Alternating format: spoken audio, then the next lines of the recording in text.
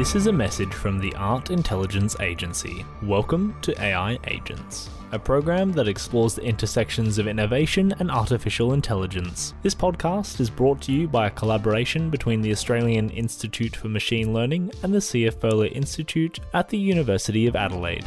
Join our host, Tim Whiffen, in conversation with creatives, academics, and professionals in exploring how human and artificial intelligence can collaborate in divergent ideas for our future.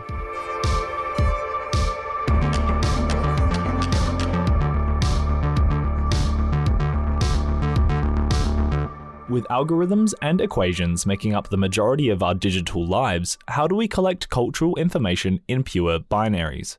What happens when the cultural problems like racism bleed into the machines we make?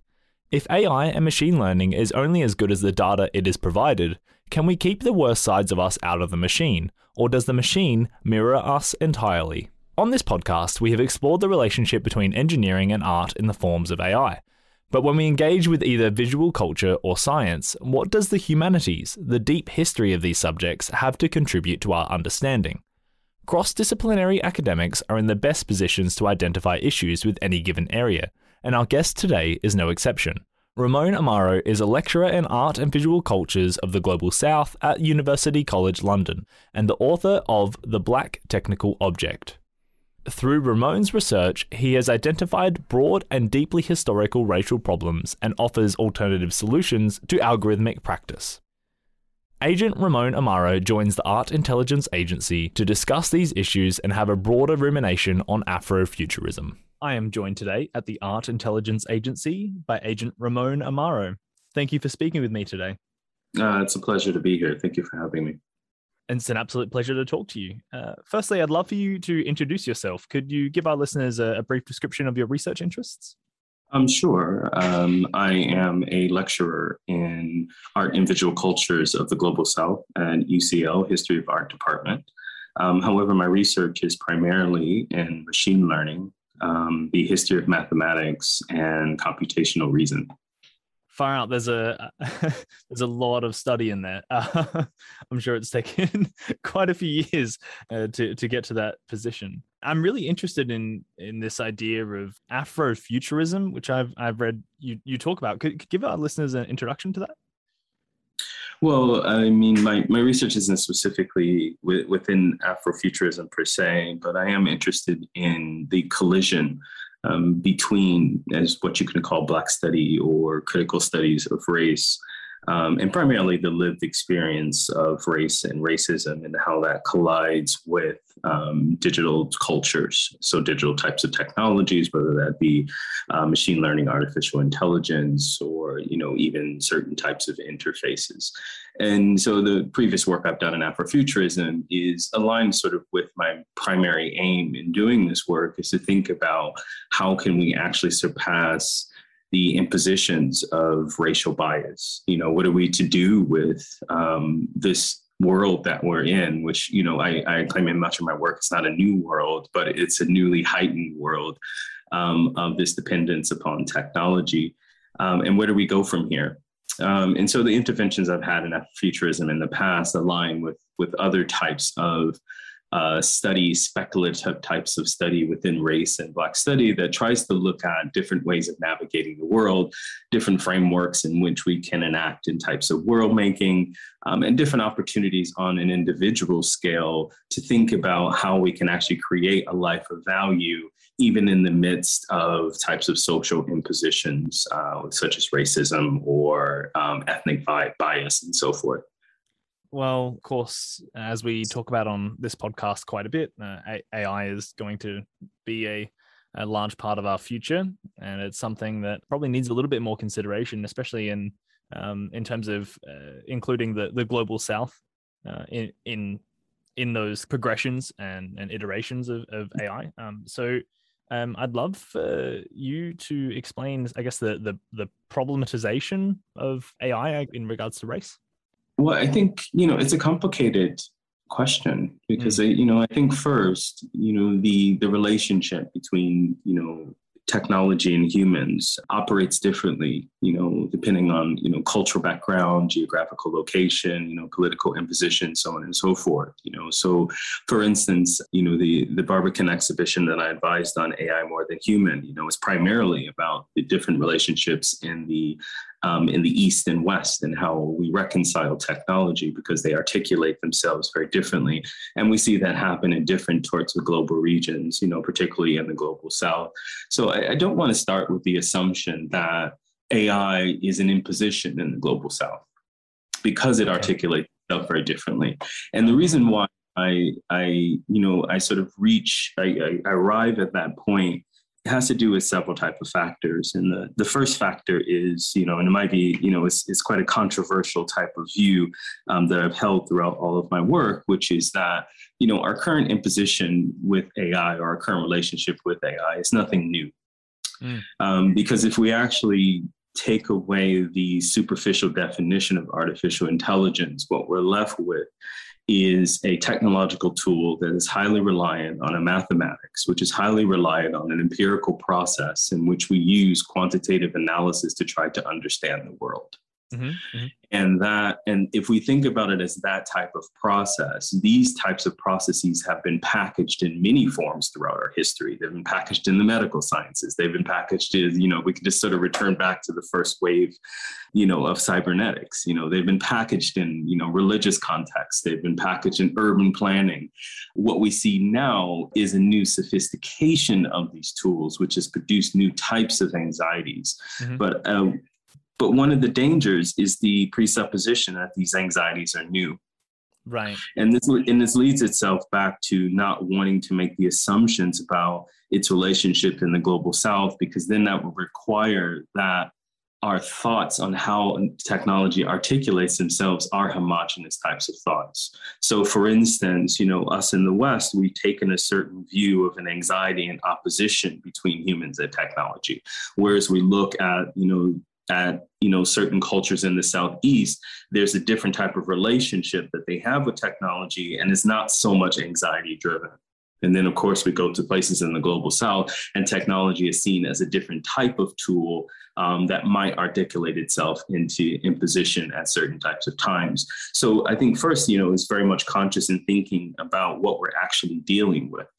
Right. And if we look at the historical trajectory of even the tools that make up AI, we've actually been struggling with, a type of quantified culture for centuries now. And the development of that, through mathematics and the idea of what data might mean in terms of projection into the future itself has been used for different types of aims depending upon geographical locations. And it's there where we actually find many of the faults, not only in how we perceive these technologies, but how we actually respond to them, right? So if we see this sort of parasitic growth between, us and these types of empirical or quantified processes, it's in our best interest not to then assume that our perception, let's say our perception in the West of how this anxiety unfolds, could then lead to a type of solution that can then be imposed upon others outside of the West as the ultimate solution. And we know that logic. That's called colonialism. So in a way, it's like so the West has dominated the field of research in AI. Yes. This AI that has been dominated has led to an unfortunate side effect, which is it's replicating all the other sort of biases that we've held for a very long time in the West. And then in the West, we're doing what we do, is we call, we have to propose this solution to the same thing that we cause. So now we're coming up with a solution to mitigate these concerns and considering that a global type of solution. And so my main concern is this is why I don't want to reduce, racial bias into just that term, because the concern becomes much broader. Right. And in a way, in AI ethics research, we are sort of a step behind, because, those in environmental and climate research, they've already found this. How can you come up with a global solution for climate change when most of the imposition to climate is happening within a handful of companies in one or two geographical locations, right? Yeah. So we can focus on coal burning in India, but actually the percentage of carbon output from coal burning is so low compared to Lear's corporate jets in America. So who are we to then go to India and say, stop burning coal? Yeah. Right? Yeah. So now if we put this in the context of artificial intelligence, it becomes something else. It becomes something whereby the dominant voices within AI research and the dominant development within AI research, it must incorporate localized embedded concerns that actually where these technologies themselves, they articulate themselves differently, because without incorporating those concerns, without a deep actionable analysis, which might be a mix of quantified analysis as well as qualified, without an actionable analysis, then we're just imposing another type of solution on top of a problem. And I've said this in other spaces, but I like to return to sort of idea. I think Homer Simpson said it on The Simpsons. There was one episode where he's standing with a mob and he's standing on top of a car and he has a pint in his hand and he says, to alcohol, the cause of and solution to all of the world's problems. and when I think about that, when I think about AI as we are considering it now being the cause of and a solution to all world problems, then the question of what do we do with this becomes far more complicated, than a simple type of removal or an adjustment. And then when I think of how we've conceived of race and human difference throughout human history, we arrive at that same type of complication. And so in a way, I almost propose the uncomfortable solution in terms of efficiency, because I will say that the qualitative sciences have become, in my view, a bit too comfortable with mirroring ideas of operational efficiency, because I believe that we need to take a step back.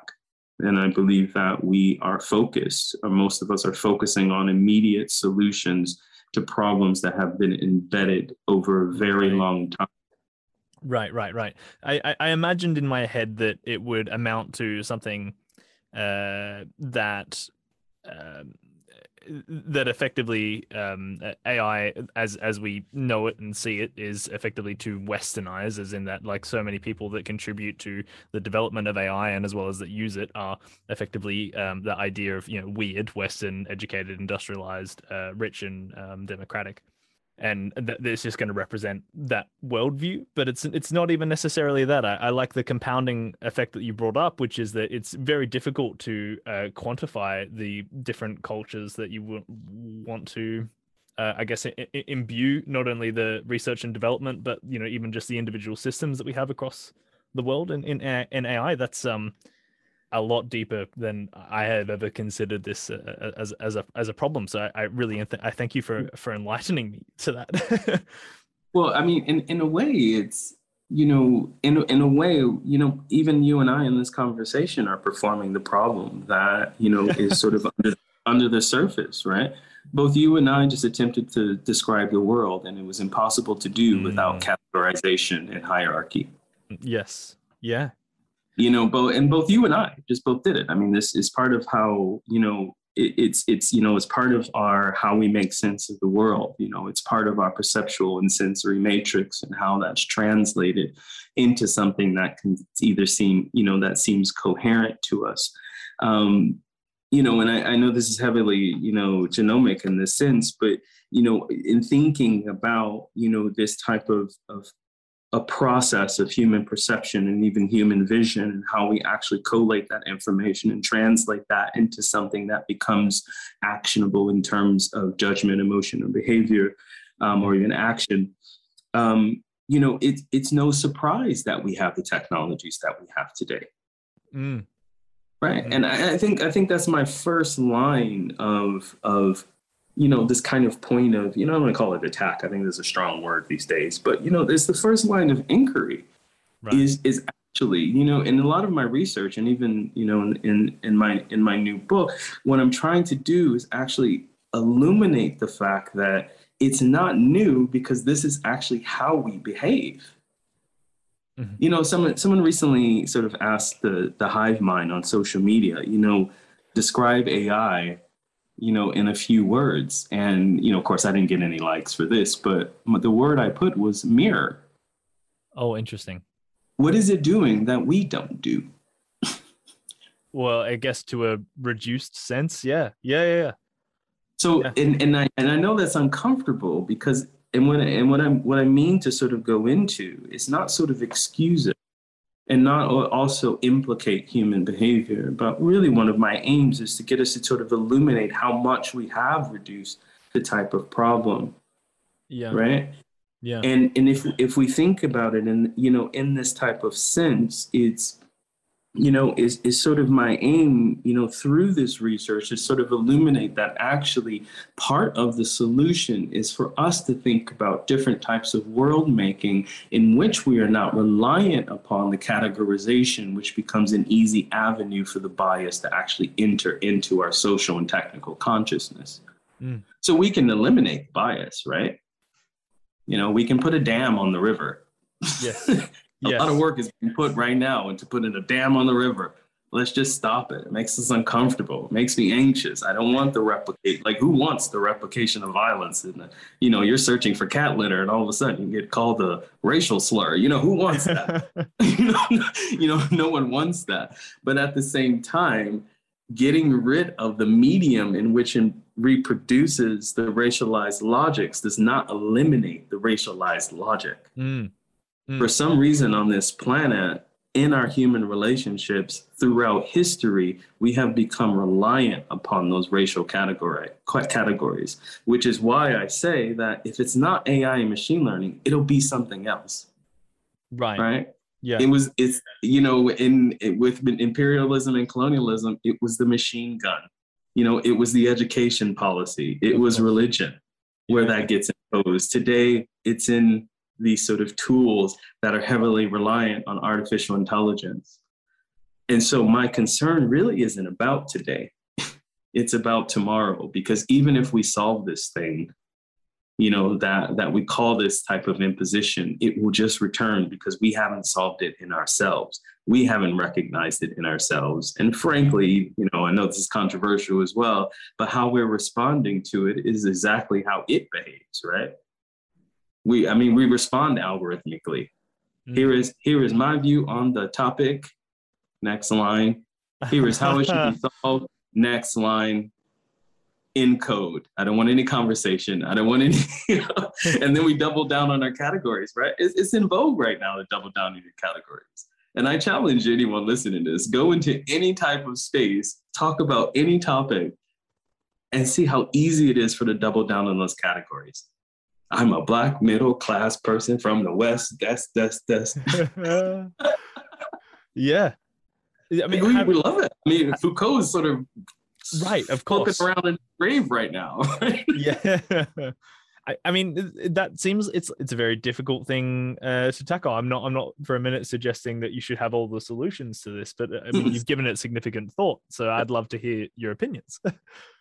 Well, in a way, it sort of comes full circle, and it's what I started playing with in an essay about Afrofuturism. It's what I play with in the book in thinking about these speculative types of algorithms that might emerge through complex neural networks. Is really what I'm thinking about is what life might be inside and outside of the category. Mm-hmm. So whereby one can find value within the category, because there is a lot of value in it, right? Right. I love being Black. Find a lot of value in my culture as Black American and an expat.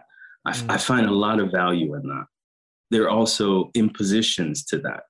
Mm. So how can I live within the value of that, recognize the imposition of that, and turn both of those into something that's generative, whereby I am actually enacted to be the best version of me possible. Mm-hmm. Mm-hmm. And so what I try to investigate, I sort of talked about the one side, which is sort of unraveling all of these logics, but what I try to investigate at that intersection is what are the possibilities within the collision of that chaotic space that allows one to both honor who they are, honor their identifications or their communities, at the same time resist the imposition to that honoring and ultimately add value to themselves and the world. And it's not an easy task, right? Right. It sounds almost meditative because you're sort of allowing the idea of maybe ideology. I can't come up with a better phrasing for that. And then sitting with that thought, but not letting it define you in some ways. It's you sort of notice the frame through which to view yourself and then let it pass. Absolutely. And sometimes it never passes. It stays with you. It might inform you, but it's particularly generative to keep what informs you within view as being the totality of your perception. Yes. Right? Because it's almost impossible to segregate. I think is why I turn to, a lot of my work is sort of leans in psychopathology and into, biology a bit. Because, you even think about the human eye. It's what Fanon said about colonialism, right? You're actually seeing, the information that comes into your eyeball is overwhelming. It is our brains that actually takes these fragments, combines them with both our perception, which is atemporal, because sometimes that perception is past experience, future projection, and present, right? Yes. And it creates a narrative and a story. That's why each one of us has our own perception, which then enacts the senses and emotion to go to that perception. So in one way, it's impossible for us to segregate what's reality and not reality, right? Yes. But in another sense, by identifying the complexity of that, you kind of have two choices. You can either ignore it and just respond and react. You could identify it and just completely go mad. You see even Frantz Fanon, he's sort of spiraling. I think if he lived longer than 36, he would have spiraled out of control because he can't reconcile this delusion that's happening in the world, right? Right. But in my view, you have another choice, which is you can hold the truth of your existence, which is you are already a totality of an equitable being on this earth that's imposed by categorical implications that attempt to convince you that you are less than what you truly are. Mm-hmm. And knowing that, what can you do within the gaps of that? And I think that for some people, like I've seen a lot of artists and, computational arts play with that space because it's become such a generative space. Mm-hmm. Mm-hmm. Well, this is an interesting intersection. That's what we focus on this podcast, is sort of the intersection between AI and art. And, that can take many forms. It may be someone who's using algorithms to produce a visual art piece, or it's even just people commenting on AI through art that they've made themselves. Yeah, absolutely. So I'm interested in visual cultures. What we were just talking about, how does that bleed over into your another study area of visual cultures? Sure. I mean, a lot of this work, stems from, for me, the work and thinking about race is very much tied to visual aesthetics. Mm-hmm. This is one of the reasons why I studied Fanon, given his problematics, which I do address in certain spaces. Mm-hmm. But the reason why I address it is because, he starts out very clearly in saying, that he himself becomes racialized based on nothing more than the visual perception of skin color. So for him, the color black alone brings in history, it brings in violence, it brings in stereotype, it brings in all of this imposition that then forms him as a human being. And the last thing considered is, who is this individual person? Mm-hmm. And so when I take that further and start thinking about what other types of visual senses we do, it becomes a very sort of routine behavior. This is sort of what I was talking about before, and things that we rely on, right? Like the color red actually is not red. Red is red because we define it as red. And Right. because we define it as red, we assign meaning. I'm heavily into semiotics here. We define it in Yes. meaning. We know it means stop. So literally, I could be in the shower, and if there was a random red sign that flashed, I would stop. Yeah. Because it's become associated Intuitively. now. Yeah. Now, let's say my past was full of trauma, that every time I saw a red sign, I got, arrested or put, slashed or called something violent. Then I'm in the shower, a random red light flashes, and I'm triggered. So my perception of red has become bad. But let's say I'm the person who has the switch to red. Red might not be bad for me. Yeah. Yeah. And so when I think about this in other types of visual aesthetics, I also think about it is where computation also comes in, because, many advanced research labs in AI and machine learning and, advanced neural networks, adversarial networks, so on and so forth, have seen a sort of fruitful playground within the aesthetic space. I mean, we saw this in the sort of deep dream experiment, right? In the deep fakes that we see, right?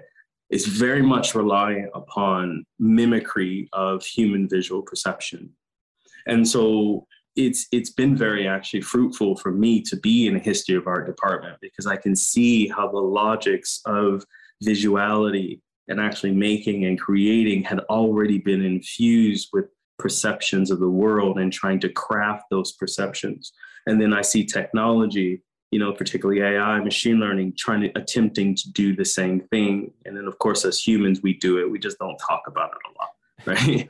And so when they all collide, that is where I see a world of possibility, which are these artists that you're trying to identify. And I think, I have this romantic view of the maker and the artist, but, many that I have partnered with or even observed and encountered, they take a view that which appears before me is not stable. It is something that I can manipulate, right? Yeah. I can take a rock, right? It's not a rock, it's a canvas. It's not, they play constantly with the perception of that. I'll say, what does it mean to turn this rock into a canvas? What does it mean to turn this soil into food? What does it mean? And they're constantly asking different types of, of course, in this romantic view about what it means to sort of meld the dimensions of that which we perceive. And then they produce an output. And most people, I don't say most people, I hate that term. Almost 8 billion people on this planet. Most would actually be a significant amount. So I would say the ones that I have encountered, in doing so, it's also a temporal exercise, because the artist, I know is once they produce something, it's appropriate for that space and time of its production. And by the time actually we view it as a public, it's past. They're onto something else because they've grown from it. They've absorbed it. They've learned. And so when I look at visual culture in that type of way, what it provides for me is an opportunity to then say, what haven't we grown from? And frankly, we haven't grown from racism. Like it's so pedantic at this point. It's just predictable, right? There is no new way someone can be racist. It's just like we've heard it all. It's just a repetition. Like we might as well make a handbook, right? Right. Like right. of the epitaphs you can be called, which is why I think sometimes I do go on social media for funny things, and I do see some sort of grim, funny things where it's just like, you see someone ranting at someone else and saying some really horrible racist thing. And then you see a comment like, it wasn't even original, right? Yeah. There's no new way. Kind of absurd in that sense. God. It's so absurd that actually I'm not even convinced the person saying it understands what it means. It's just like they know it's an insult. They know it's hurtful. So I'm going to throw it because I hate this person based on that difference. Wow, so mirroring once again. It sounds like I guess art is kind of this micro scale to maybe inform some positive change in that sense. We were talking about how I guess the human visual sense is acute, and we're kind of we're not taking everything in, and we might even just focus on like a single color in a painting, and that may be black, and that may be the way that we view the world. It may be the way that we view the view the painting and what we get out of it, for instance. But is there any space for AI as something that I guess we don't have to imbue AI with the same kind of like fallibility that humans have. So like a visual sense of an AI, it may be able to, like in maybe like a more diffuse sense, take in everything about a picture. I mean, I know that maybe that's not what's happening now, as we've discussed. But I guess in some sense I'm going to kind of flip your narrative here. Is it possible to have like a machine learning system that could turn that process upside down, because by taking in everything and not just the color black? Right. Well, I mean, you're sort of describing in a very loose nutshell, where a lot of the advanced work is at the moment. But there is a sort of reliance in this sense on the capturing of a type of totality. I mean, that was a sort of positive cybernetic dream, right? If I only have data, then I can actually simulate this model. So even the presupposition that a machine can capture everything about a picture, to be honest, I don't even know how that's possible, because, neuroscience has already figured out that we don't even capture all the information about it. That's why I said red is not red. It's like, who knows what it is, right? Right. No one knows exactly what it is. We have solid evidences of white light waves, its hues, its spectrums, how it's articulated. But the question of how do we know what it is a very different type of question. So already we're sitting at the presupposition that the machine is something apart from the human, that we are in separation. We are lacking. This is why I'm in psychopathology, right? So humans can't see the full spectrum. So they would need to have a machine that sees everything. Right. But how can we possibly, because if we're imbuing the machine with... Right. So it's like, yeah. And then I'm going to project in the future, and then I'm going to use my present day anxiety to respond to the machine then, because I've assumed that it can see everything, and I'm going to respond to it today with anxiety and imposition. So we got to get rid of the machine, right? I'm already psychopathologically putting the human within a moment of lack. Right. Okay. Yes. So and in the moment of deficit. So I'm sorry. So to sort of answer your question, so really what I'm looking at is really one of the sort of side aims of the project is to bring humans pathologically up to the presupposition, up to their own presuppositions of the machine. And in doing so, and knowing that this is possible because it just replicates our behavior, right? But knowing that this is possible, then what types of processes can we then exploit? So when I say that, a lot of advanced research is, thinking about in these terms, at this point is sort of an older example of sort of return to like a deep dream or, a type of complex adversarial network, which sort of fills in pixels, right? That's why they look gross to us, because the machine's interpreting what might be, just like our neurons interpret what the gaps of those might be. And then it shows us a representation of what it thought those gaps are, which is why when advanced neural networks talk to other neural networks, they come up with this odd language and this, they're coming up with different pathways to this possibility. For me, for some people, I know this scares the living whatever, fill in the blanks out of them, right? For me, I see possibility. Okay. Yeah. Because for the first, as as a Black person on this planet, knowing the history of how this planet has treated humans of difference, what I see is a process that exists on this planet that is operating in a space that power doesn't necessarily understand. And when I say power, I'm not just talking about big tech company. I'm talking about the everyday individual who relies upon racial imposition to feel powerful, to gain power. right? Because we don't understand how that machine is interpreting those pixels. Some people do, very few people do. Mm. Mm. And so what can happen in that space of possibility? Now, this is, and I know it sort of is very abstract, but what I'm trying to do is remove the psyche away from the external categorization, placing it into a space of abstraction, which is the unknown, to free it from that which we can't free ourselves from, which is racism. Mm-hmm. Mm-hmm. So it's a space, it's a speculative space, right? So I know it's sorry, a bit, it may be a bit obscure, but it's really kind of where even, the book I wrote is leaning towards this space, because I think that is worth us investigating. If we're going to talk about an alienness, if we're going to talk about something that is the future that we haven't seen, then we can equally and potentially then talk about what aspects of value that we can gain from that.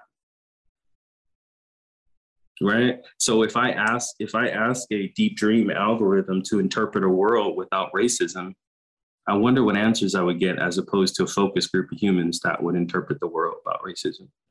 And I wonder if you combine those two, how a world can be made within that abstraction. You have one that's heavily steeped in a history. You have another that is replicating that history, but also is concerned about the future. And you combine both of those together in that human technical system, you might get something else. I think a lot of the thoughts I'm working through are actually coming through the book. I hate to shamelessly plug it, but I'm also very much aware that an academic book is, trust me, this is not a New York Times bestseller. I'd be happy if it was, but but a lot of these sort of very obscure concepts that I'm discussing are in there. And so in a way, it's a sort of celebration, because it's a very complex web, as you identify, to try to put together. And it's an ongoing type of project. So I appreciate you giving me the space to talk through these things. Of course. I can see how this would be controversial in your field. Because... Oh, absolutely.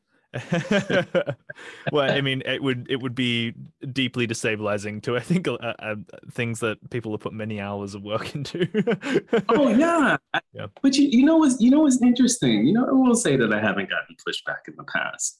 I think the thing that's interesting is, value work is uncomfortable.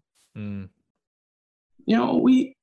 say, if this guy to come in here and say, okay, actually, human technical system, these are things that we built out of our own humanity, and it might benefit us to think of it as within us, as opposed to just this opposition. It might behoove us to think about our everyday actions and how they contribute to, forces of power. It might be worth thinking about, since we already created these machines and continue to create them, then what can we do for a more value-added life? It's very uncomfortable. But what I rely on is thinking about, and I guess I would say, my response to that is that discomfort is exactly where the value is added. Yeah. And I say that because we have models of this already in our culture that's able to produce value within this discomfort.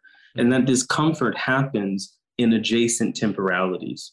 So there are things that we need to address immediately, like now. Actually, yesterday. We missed it. You and I should go, because we need to solve that.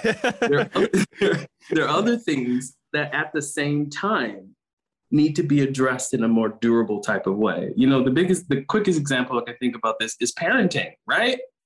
At the exact same millisecond, you can stop a child from running into traffic, and at the same millisecond, be thinking about their future of safety. We're able to actually think in different temporalities at the same time. Yes. But for somehow, when it comes to AI ethics, we've just forgotten that. We just thrown it out the toilet. And we're like, look, you're either in the immediate camp, or you're just one of those hoity-toity academics talking about, right?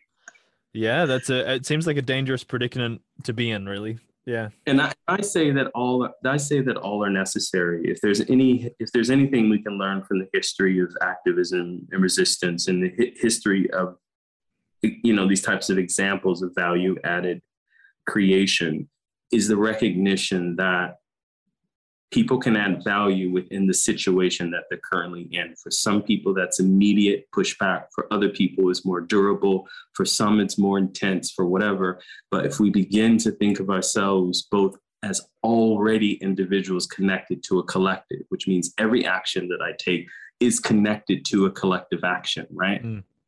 Which means that I don't have to place judgment on the value of my resistance or another person. All I have to do is enable them to produce that value where they are. And so in a way, I always think it's funny when, computer scientists or even, humanities folks get mad at me, because it's exactly what I'm saying, which is you can stay in front of the tube as long as once you turn that power on, your main thought is adding value. And then you can stay in the social science lab as long as when you open that book or start typing, it's a matter of value. You see, we're on the same mission. Yes. Is not to disregard what you're already contributing to the world, right? My ask is, if what you're contributing to the world, my only question is that contribution in adding value to yourself and adding value to others, knowing that you yourself are already connected to others? That is the principal question. Everything else, I'm sorry, we all have to reconcile that, right? Because I'm not perfect. Right?